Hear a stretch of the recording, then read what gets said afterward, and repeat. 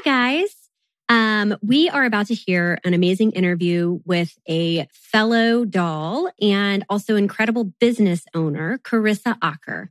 And we wanted to just give you a quick heads up before we jump into this episode that this episode does contain some frank discussion around content like depression and death and suicidal thoughts.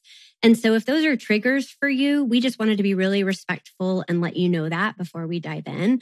So, just a quick heads up, please be advised those are in this episode, and we're going to jump right in.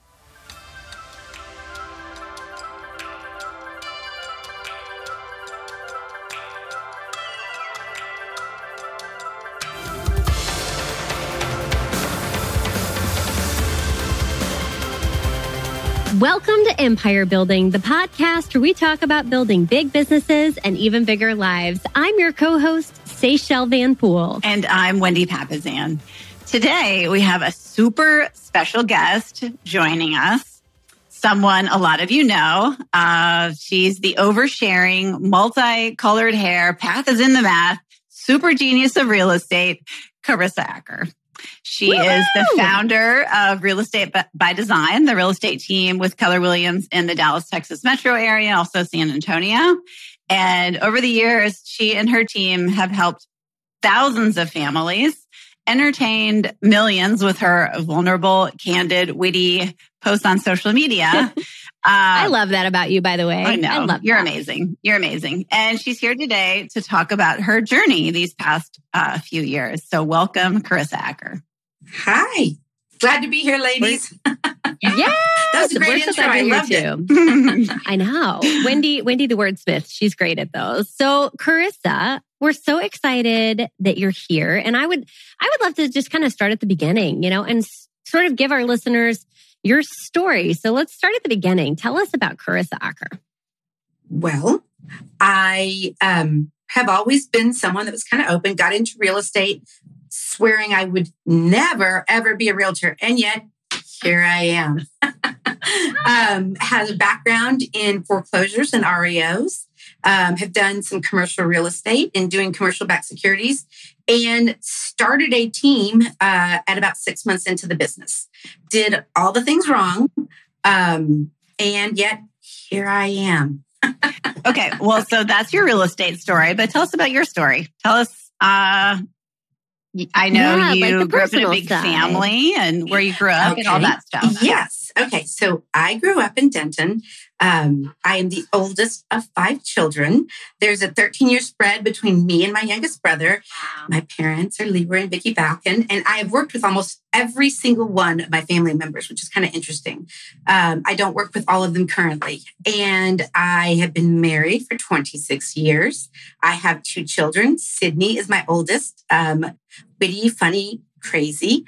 My youngest, Maddie, also witty, man, rules her life, and crazy as well. So have those 2. And I also have 2 cats that I adore. This is a new thing, but the cats are a big deal.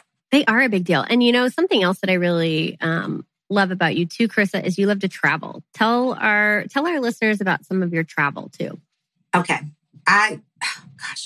That is my thing. And I think, I always say, if I didn't, I wouldn't work this hard. I wouldn't do this job if it wasn't for travel, because I love this job and I love my life, but it enables me to really live the life of my dreams, which is really traveling and meeting new people and discovering new places. And there's just something about, just being in new places and experiencing new things. This is a big, big thing for me.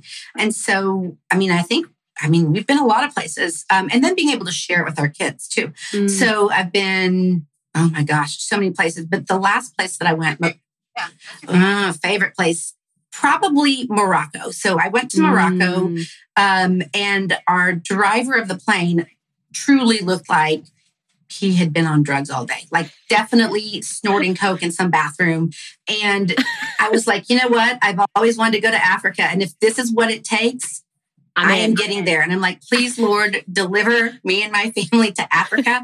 And we made it. And I remember just stepping off the plane, and it's the middle of night in Morocco, which was not really where I thought we would go first in Africa. And I just felt it. I had dreamed about Africa since I was a little girl. I went to a Montessori school. So I don't know why I was just always very fascinated with Africa. And I just got there and I cried.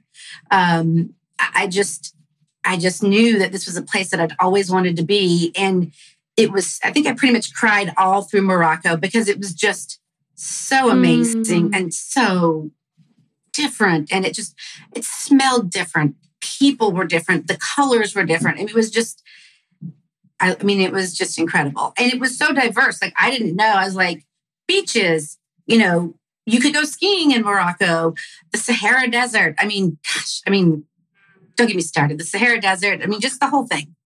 Just amazing. I'm ready to go. Yeah, me too. Me too. I'm a desert fan. Yes, it was so cool. That's awesome. Well, and you are definitely someone who has built empires to really fund your perfect life. I've witnessed some of your epic trips over the years. You and I have known each other for, 10, 12 years, something like that. And that's been truly incredible. Well, and tell us a little bit about, I know these last few years have kind of been a struggle for you. You've done some amazing things, but these last few years have been tough. Yeah, they have. And I think, when we're in tough places, so it's really been about the last 5 years, when we're in these tough places, I think we're kind of trained to think, okay, I'm getting this tough thing out of the way, so I know good things are coming. And then when another tough thing comes, you're like, wait a minute. I have known for a long time that when you go through the hard stuff, the good stuff comes. And so you're like, okay, everything is going to be better. This was just a second try. And then when it happens more, you're like, okay, this is not right. Something's not right. And that's really, I think, when you're challenged. So I guess kind of this journey had started actually with this group and just this desire to live my best life, truly to live my best life. And it really started, I think the whole 5 years or 6 years ago started when Wendy said, look, here's the deal. I love you, but you need to know your numbers. I'm like, what? I'm like, but I'm doing really well. We're doing really well. She's like, to be the leader that you need to be, you need to dive deeper. And I'm like, dang. That's your first tough thing? Well, no, that's how it all started. The other stuff happened. No, that was really tough, though. I was like, dang it. And that happened about 3 weeks before my sister, who was our team leader in Austin for our expansion team, passed away, which was almost exactly 2 years after I got really, really sick with E. coli and found out I have all these disorders that will have to be checked every 3 to 6 months for the rest of my life. And at the time I was 41. So at 41, when you hear, hey, guess what? You've got this thing that probably means you're going to get this disease. But we caught it early. We just have to check you every 6 months for the rest of your life. And you're in such a better position because now you know. I would say though, Carissa, to that point, yeah, that was like, you make it sound like it was just kind of like a blip, but that actually was a pretty traumatic, huge thing. And you had girls in high school and a business that was growing and you were reinventing from REO into traditional side of real estate. You had all these things going on at the same time. So when you first got the news about like the health part for you, take our listeners back to that a little bit, because you can like in arrears say, well, that was a hard time, but like that was actually a huge defining moment for you. Oh yeah, it was a defining moment. And it was really, I think we all, especially as women, we just think that we can do it. And we push and we're tired, but we don't have an option. Like we must get it done. And it was the first time in my entire life where I guess my body had failed me. And so I got E. coli. They didn't realize it for 6 or 7 days. So I've been going to the doctor, but by the time they did realize it, my kidneys were starting to shut down. So I was very, very ill. I was hallucinating. And when I was in the hospital trying to recover, I got a blood clot. And then they figured out that I had a blood disorder. So all of this, like at 41, I was fine. I had just gotten back from a girls' trip to Fort Collins and from South America, hiking Manchu. I had just done these amazing things. We'd gone to the Galapagos. I was doing it. Like it might be hard sometimes, but I was doing it. And then I come back and pretty much everything, being totally honest, feels like it goes to shit. I'm like, what the hell? This is not right. This isn't me. And I think there is something when you are young and you have to face the fact that my body no longer works right. So I think when I think about my body, it's like you don't have to tell yourself to breathe. It's like a tool belt. Like most people that use tool belts every day, they can reach down and they know exactly where their hammer is because their hammer is always there. They can reach down, they can pick it up, and they know what to do with the hammer. But when your body, you're like, I am telling my body to do this and it can't. And I think I waited. I think I pushed and was good about some self-care, but not all self-care. And really the self-care that mattered, it was really more when my journey had started. And it was heartbreaking. It was heartbreaking. And we didn't know for a long time what was going to happen. And because I just, the doctor said it's like babies when they have failure to thrive. Like I had that incident and I'm like, okay, I'm not in the hospital and I don't have a PICC line anymore, but things just kept deteriorating. Yeah. And that was when they kind of figured out I have this other disorder and it's high risk because I'm 41. The average age of diagnosis is 71. Wow. And I know one thing that you mentioned during that time was like, I am a young person walking around in an older person's body right now. Yes, because you get put on blood thinners for a year. And if you want to, if you want to feel like you're an old person, like you look bruised up everywhere. And then, anytime people are like, what's going on? And you're like, oh, I'm on blood thinner. Like, oh, my grandma's on that. And I'm like, if one more person tells me that their grandparents are on it, like, you're just like, I'm 41. I'm not your grandma. I'm not your grandpa. I'm 41. But it greatly limits what you can do. So my soccer, over. Like you just, I was one time walking and pulled the back of my calf to where I had a bruise from above my knee to behind my calf, just walking. So it was tricky and it was hard. And I had little kids. And so I'm still thinking like, okay, what is this going to look like? I mean, I was really wondering, I'm like, okay, so am I going to get multiple myeloma in the next year or two and be gone? That's a disease that has no cure. So, it was very challenging. Well, and how have you grieved that? Because here you are, 41. Someone's telling you, hey, your body is not going to function right, probably forever. How have you grieved that? I think I grieved it by, the first answer was pull back. I'm like, I just became scared. I became scared of doing anything. And that really wasn't who I am. And I think the way that I got out of it is I had some friends that invited me to go to somewhere in Florida. Oh, the Keys. And I really was trying not to go because I'm like, I can't ride a bike for that long. I'm going to hold you guys back. They're like, no, we're going to get you a 3-wheel bike. You'll be fine. Just come on. And they've kind of, I didn't really want to go, but they forced me to go. But I was really upfront. I was like, I'm probably not going to be able to make this. And I did. And I had a great time and I danced and I laughed and I didn't think about anything. And it was, for me, it was so vital because it was a time when these 3 girls poured into me and they brought me along knowing that I may not be able to make it. And they, I guess it was for me, it was permission to start living life again. It was permission to not be scared. It was permission because everybody was always like, every time you go out of town on these big trips, you get sick, which is actually kind of true. But to me, I was like, this was going to happen no matter what. And I don't want to stop traveling because of this. And so I think about a year later, after that, I decided to go to India by myself. I had another girlfriend that I hadn't seen in probably 15, 20 years. She's like, you should come to India with me. And I was like, okay. I remember you telling us you were taking this trip. It was so spontaneous. We were all like inspired though. At first I was like, what the heck? And then I was like, oh my gosh, do it. Yes, do it. It was very inspiring. And I think for me, it was kind of this test. I was like, okay, if I can make it to India and back on my own and pretty much not die from a disease afterwards, then I'm going to be okay. And I'm willing to risk it. While you were there too in India, you tell everyone what you were like studying or like experiencing in India, because you just had this incredible trip that you got to go on.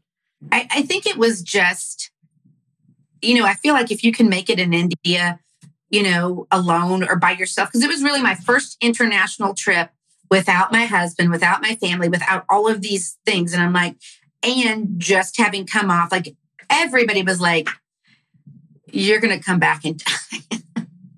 Like, we know you. Like, you are going to be so sick. Like, everybody was just like, what the hell are you thinking? But I was like, there's no stopping me now, because if I make it, there's nothing I can't do. And so it was kind of that attitude of just like, and it's probably a lot of how I've always run my life. I'm like, I'm pretty sure I can't do this. And there's a slight chance I'm not going to make it. I'm going to fail. I may die, get run over, whatever. But I always am like, but what if I could? And it was just kind of one of those things that it was a what if I could. And so it was very much a coming out of, it was kind of like hey, I might be sick sometimes, but I don't care. I love that, Carissa. And I find myself stopping for a second and like asking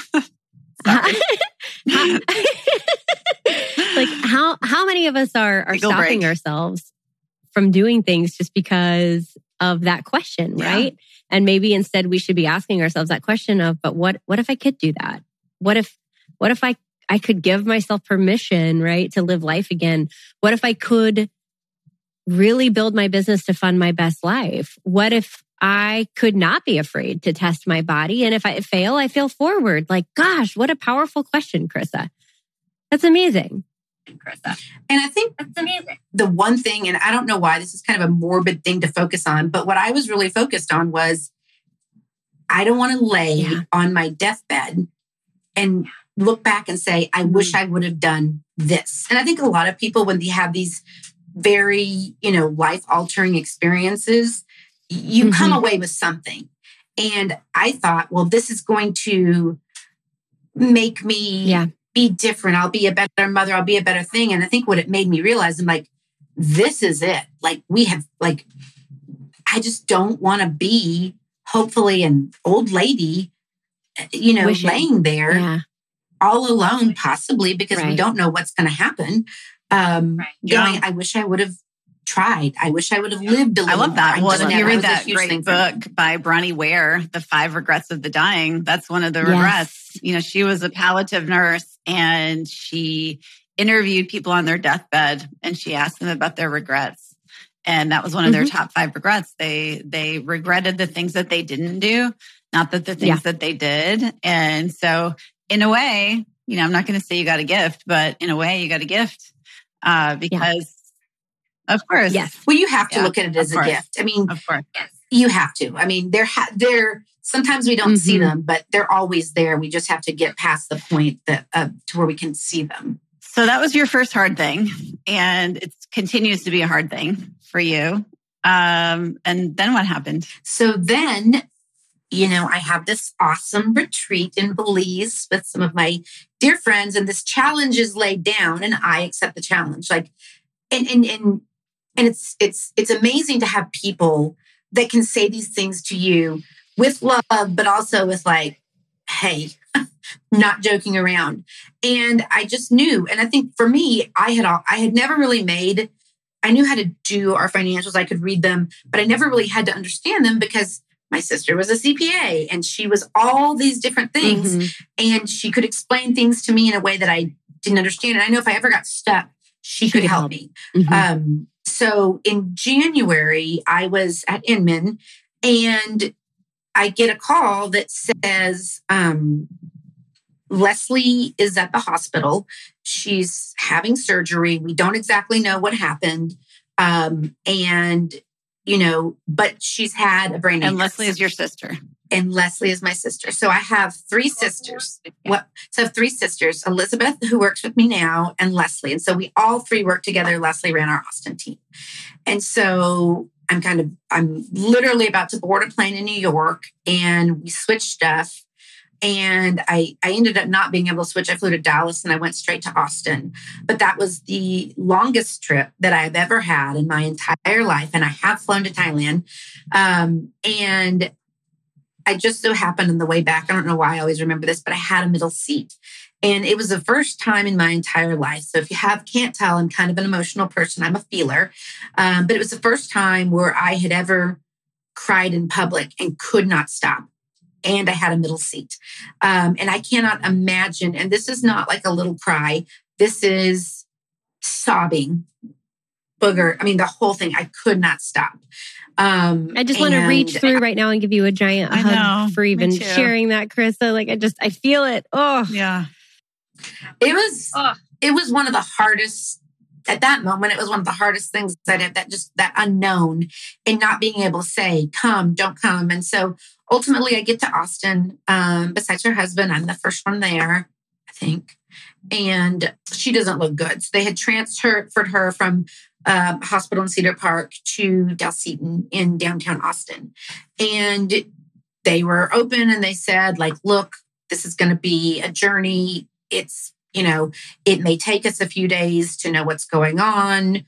And I don't know if they said, it was kind of a blur, call people down. But I had already said, based on what Pat said, like, everybody needs to come. So at that point, all of my family, the kids were on their way with Jay. My sister, my mom and dad, like everybody was coming. And it's a big family, obviously.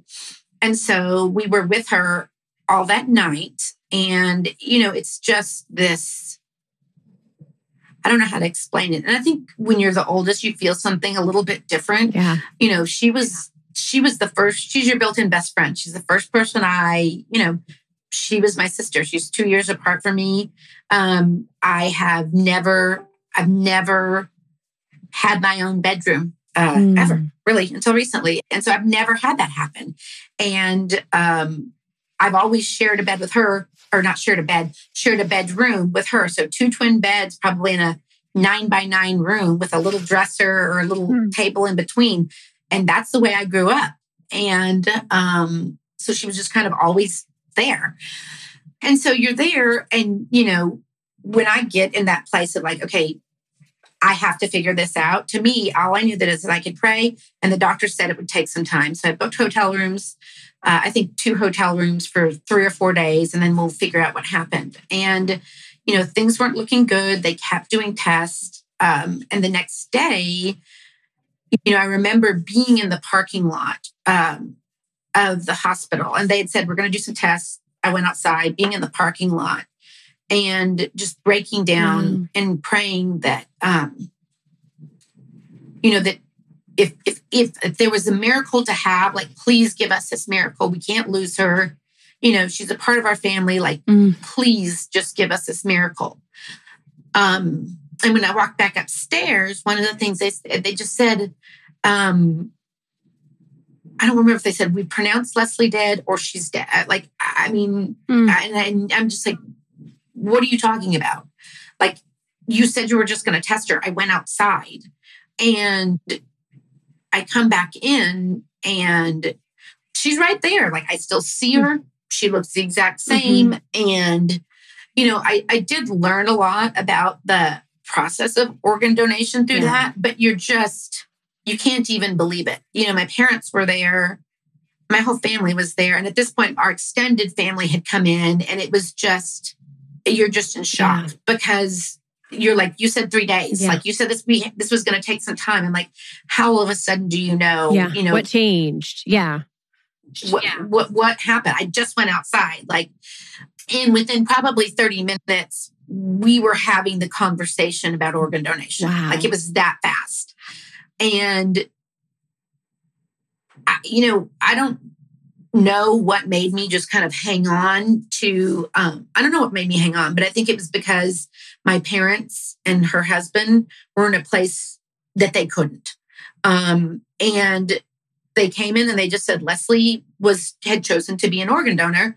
And, that was her choice, but y'all have a choice. What do you want to do? And, Pat, I don't know if he was in there or my parents were, but they both said, and my mom for sure said no. And I said, absolutely. I don't know why, but I was like, absolutely not. No, if this is what she said she wanted to do, we're doing it. And to me, I'd never really even thought a lot about organ donation, but I mean, I knew how Leslie was. And if Leslie made her mind up to do something, that was it. Like, I mean, that's the kind of person that she is. You either, is Leslie's way or the highway. So I just did it. And I mean, it was in many ways incredibly hard, but also a huge blessing because it gave me something hold on to. And so just going through that process with her and being with her until the very end when they wheeled her away to go to do the surgery was very hard because I was the only one that was there. But it was also, I just felt I had to do it. That was tricky. That was very hard. It's heartbreaking, Carissa. I mean, and she's younger than you. You've just gone through all of this health crisis yourself. She's your business partner, your best friend. She's your business partner and your sister. Yeah. And your numbers person. And my numbers person. So really that number thing and the path and the math, all of that happened during that time because I know I called probably each one of you to try to get to you to explain things to me. And I mean, I don't know. I can't tell you the number of people that I called and like, it still doesn't make sense to me. And I would sit at the office and just with papers all around me and just cry and cry and cry. And I would just be like, if Leslie was here, she could do this or she would help me. Yeah. But I also knew, I don't know, I knew it was just, by doing it, it was a way to hold on to Leslie. It sucked because I felt like if she had been there, she would have helped me. But it was ultimately Tiffany who explained it to me in a way that made sense. And she also told me, you are trying to change the laws of accounting. And and I'm like, but it doesn't make sense. And she's like, I understand. Yeah. She's like, I understand. I said, but it doesn't make sense. And she's like, but just, this is how this works. I'm like, okay. And for whatever reason, that 50th time that someone told me, it just made sense. And it became something that I worked on and was very proud of because, I think we can all say I'm not a math person, but we're all math people. Like, we have to be math people because, Also, your catchphrase, the path is in the math, is like, it's famous now. Everybody says it. Famous. Yeah. Well, I heard that from somebody else. So I was like, it doesn't matter. And we heard it I repeated the best idea. Like, what do they say? The good ideas are borrowed. The best ideas are stolen. So. Yeah. Okay. And a shout out to Tiffany Fikes on that. I think one of her superpowers is taking super complicated things and breaking them down to very simple things. Like she taught me how to knit. So shout out to Tiffany. She is so smart. And just really great about taking things and breaking them down to where you can really digest them. Yep. So you're now on this journey. You're becoming not just a great salesperson and a great leader. You're also becoming a really strong business person. You are still grieving, in a lot of ways, the loss of your sister and still processing through that. What happens after that? So what happens after that is I think life shows up, and what we don't think about, and so this is kind of an interesting topic. I mean, I consider myself very vulnerable. I wrote and wrote and wrote for about a year after Leslie passed. I mean, I poured it out there. I was in therapy. I was doing all of the things. It was very hard. And I had a daughter go to college, first daughter going to college. And there just reached a breaking point where I realized, I think I tried to manage grief, which just is very dumb. I mean, I think we probably all do it, but it just didn't work. It was a good plan, but I think so much of my last, for at least 5 years, has been about giving up control, realizing what is in my control and what is not in my control. And so ultimately, I think last year, it reached a breaking point where my mental health was not in a good place. And I'm not, I felt like I'm one of the people that does all the things. Like, I'm vulnerable, I'm authentic, I have close-knit friend groups, I have peer support, I have family You're support, grateful. I have all you these journal. things, and yet... Yes. Oh, yeah. I mean, and you're very self-aware too. You're really great at communicating where you are. Yeah. I feel like I am. And yet I found myself in a situation where I realized I had lost control. And not like when we write about it, on Facebook, lost control.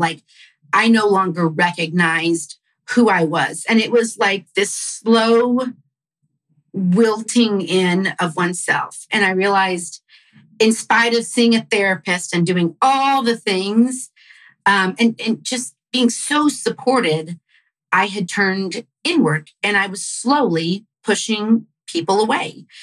And it's like Gary says, it's like it was so, you were losing so slowly, you thought that you were winning.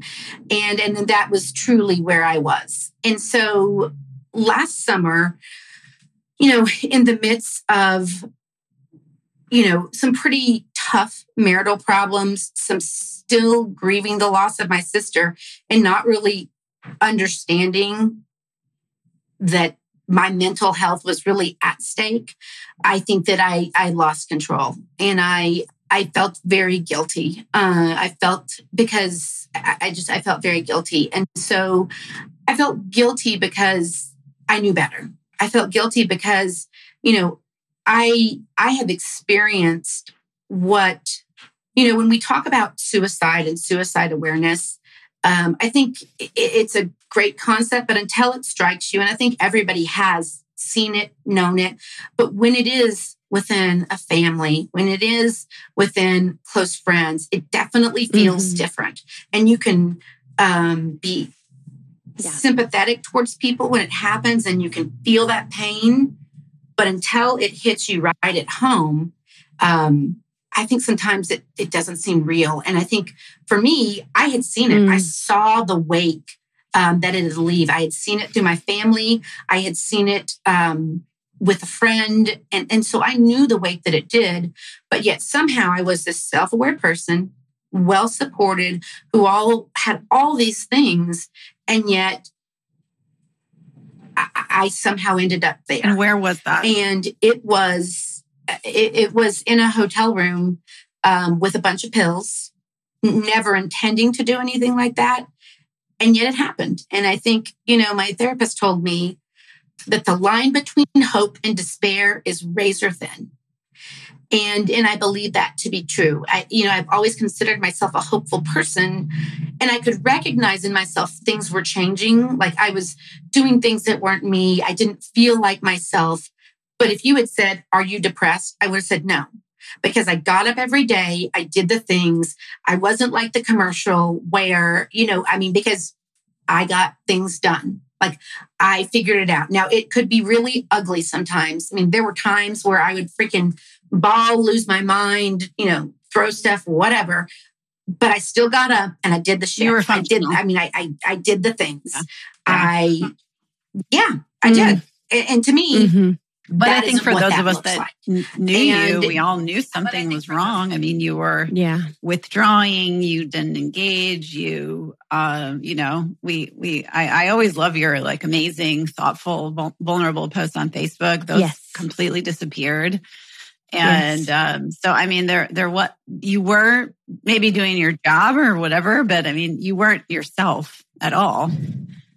Well, I wasn't living my life. I was just literally in full, like hanging on by a thread. But I was seeing a therapist. I was doing the things. Like I was still talking to people, but I think it was very obvious I wasn't me. Like that part had gone away. And I was very thankful.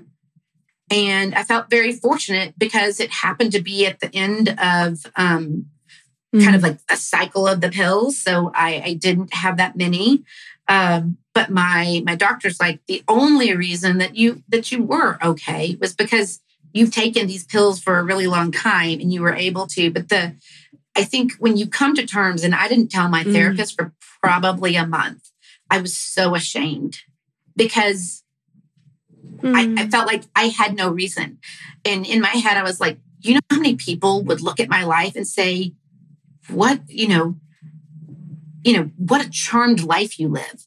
You have this amazing family. You have a husband. You have a business. You have, money in the bank, a house over your head, all the things. You have people who are around you and support you. Yet there I was. Not fine. And no. And I had 2 tattoos and license plate that said I was, and I was not. I just wasn't.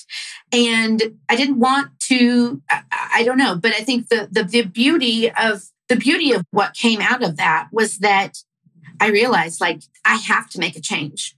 No one is coming to save me. this has to start with me. And I think that was when I started opening up to some friends about how I was feeling. It was very small, but it just became my entire focus shifted to just this, like, you are in self-preservation mode, period. This is no longer self-care. This is, you got a wake-up call and you either fix this or you're in, Well, and often you can't fix it by yourself. I mean, and often you need outside help. And so, if anybody's listening, most often you can't do it by yourself. Yeah. And I got that. But a huge part of that for me was, this authentic, vulnerable person who had now shut herself off. I realized, like, I was not having the conversation. Like, what do I not want to talk about? Like, and we talked about it at our last. Right there. That's probably, like we said at our last event, it was, what do I not want to be talking about? And that's probably what we should be focusing the most on. Yeah. And for me, I think that was it. And I realized, like, I have all these people who want to help me, but it has to start with me first. Like, I have to get outside help.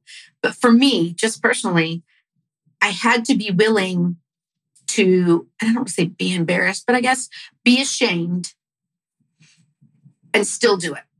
Be scared to say it because it makes me, I don't think it made you guys feel any differently.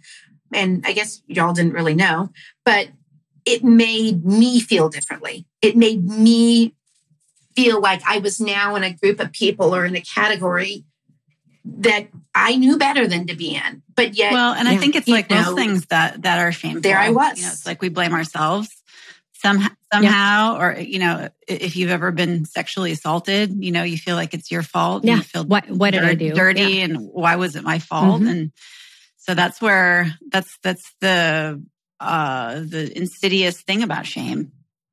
It is, and I think where we are right now is, and where I am is that, like, my life right now is not what I thought it was going to be, and grieving the life, at first I thought I was angry. I read something that said, I sat down with my anger, and then she introduced herself as grief. And I just was, for a long time, I was just really pissed. I mean, I was just understandably mad. I'm like, this wasn't what my life was supposed to be like. I did the right things. We did the right things. Yet why are we here? And so I think for me that part of talking about this, and I think one of the things I've always loved about having the opportunity to speak to people on a larger scale is to be able to say, this is me, and I don't know if this is you, but I'm still here. I'm flawed, and it's okay. And if that makes one person feel okay to be just a little bit more honest and a little bit more to say, hey, I'm working my butt off and it may look good, but inside there's still a lot of stuff going on, and I'm still working and I'm still trying. And that's, to me, one of the beauties of Keller Williams and being able to have that stage is be able to say, I want to talk about what I've accomplished, but I also want to talk to you about what's going on in here and what's going on in the background. And so, I'm now in a position where, I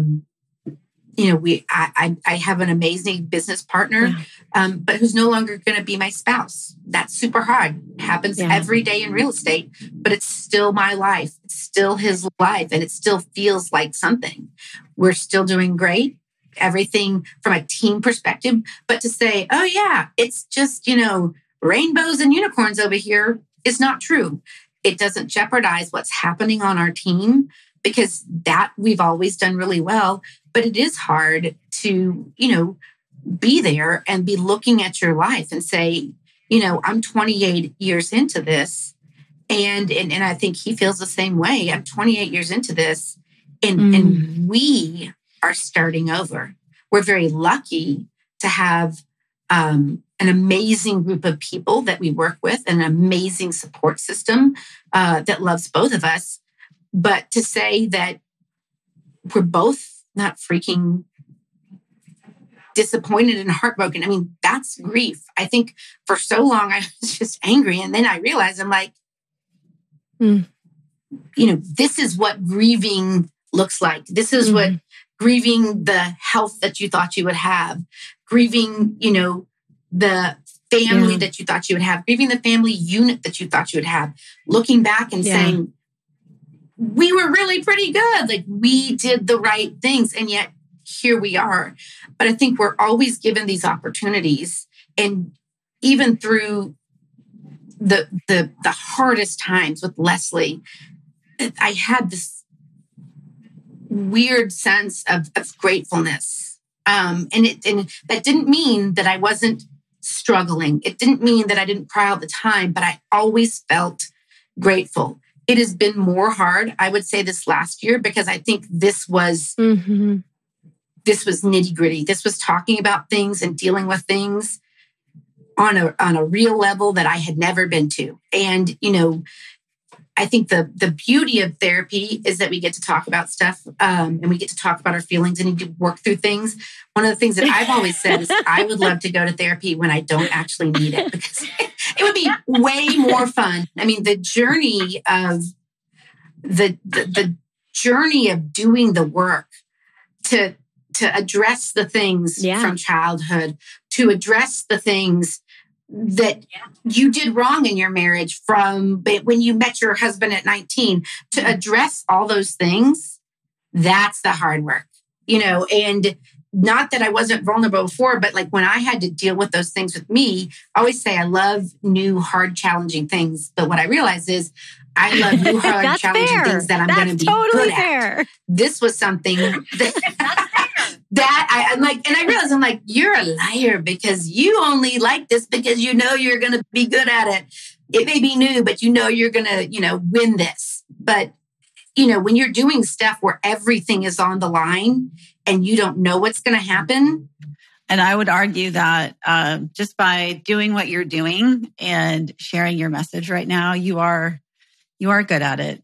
And I do hope that and you're actually winning at it. Yeah. Yeah. And I do hope you continue to share yourself, because you do have very powerful stories inside of you, Carissa. And I know you have books and blogs and essays and journals and everything that does need to be shared with the world. It does need to be shared. And I want that for you. So yeah. So where does Carissa go next? Where do you go from here? What's interesting is I don't actually know. I mean, I think the first thing is to just get more of a routine right now. That's really what I need. I need some more routine in my life. And I think I'm starting to realize kind of the fun part of where I am now is Carissa can go wherever she wants. That's the thing. And although I don't have certainty, there is beauty in knowing that anything is an option. I think I've always felt that way about weddings and graduations. Like they're the most special days because everything is ahead of you. Anything is an option and everything is ahead of you. And I think that I'm in that place where everything is ahead of me. And, that's what I'm holding on to. And that's what I'm striving for, is to just really hold on to the real me, be as authentic as possible in the hopes that it helps one other, person who's feeling exactly like I am and who's struggling with their story to maybe own it just a little bit more, and to be okay saying, like, I may have 2 tattoos and a license plate that says I'm fine, but right now I'm just kind of not. So, I mean, I don't know. There's a lot of really positive things. And for me, having this conversation is a part of my healing. It was a part because, this is who I am. This is real. It's not always pretty. It's actually not pretty a lot of times, but this feels real. This is me. So, wow. I can't wait to see the next chapter that you write. And what that looks like for you. Truly. I mean, here I am. I'm still like wiping up my tears over here. So, it's fine. I'm fine. It's fine. Well, but oh, sorry, Wendy, go ahead. Oh, I just was going to say thank you so much for sharing and being authentic and being vulnerable today. I mean, I could probably speak for Seychelle when I say that, I think this is the best interview we've ever done. And I appreciate so many things about you. I appreciate you sharing your grief. I appreciate you sharing your shame and humiliation, because speaking those things is powerful, and it gives power and encouragement to other people. That's right. And you do have amazing gifts to share. And I know you're not fine now, but you will be. You will be fine someday, and we'll all be fine with you together. Yeah. So yeah, we will. Yeah. And I love the quote that you gave me to run with, Carissa, which is to ask myself all the time, but what if I could? And I think you gave a lot of our listeners permission to live life again, but I think you've also given yourself permission to live life again and to chart the path that you want to have. And we're really proud and honored to call you our dear friend, and proud of your journey and excited to see where it goes. Yeah. I love you guys so much. Yes. We love you too. We love you Carissa. too. And for those of you that are listening, thank you for joining us on the journey. This was definitely not a big business episode, but a bigger life episode, because life does happen, and who you surround yourself with matters. And we thank you guys so much for joining us today. So go out there and live a big business and even bigger life. Take care. Thanks, guys. Thanks for listening to Empire Building. If you like what you heard, join our tribe by subscribing on your favorite podcast platform, and help us spread the word by leaving a 5-star rating and review. Until next time, wishing you a life worth living. And remember, you are an empire builder.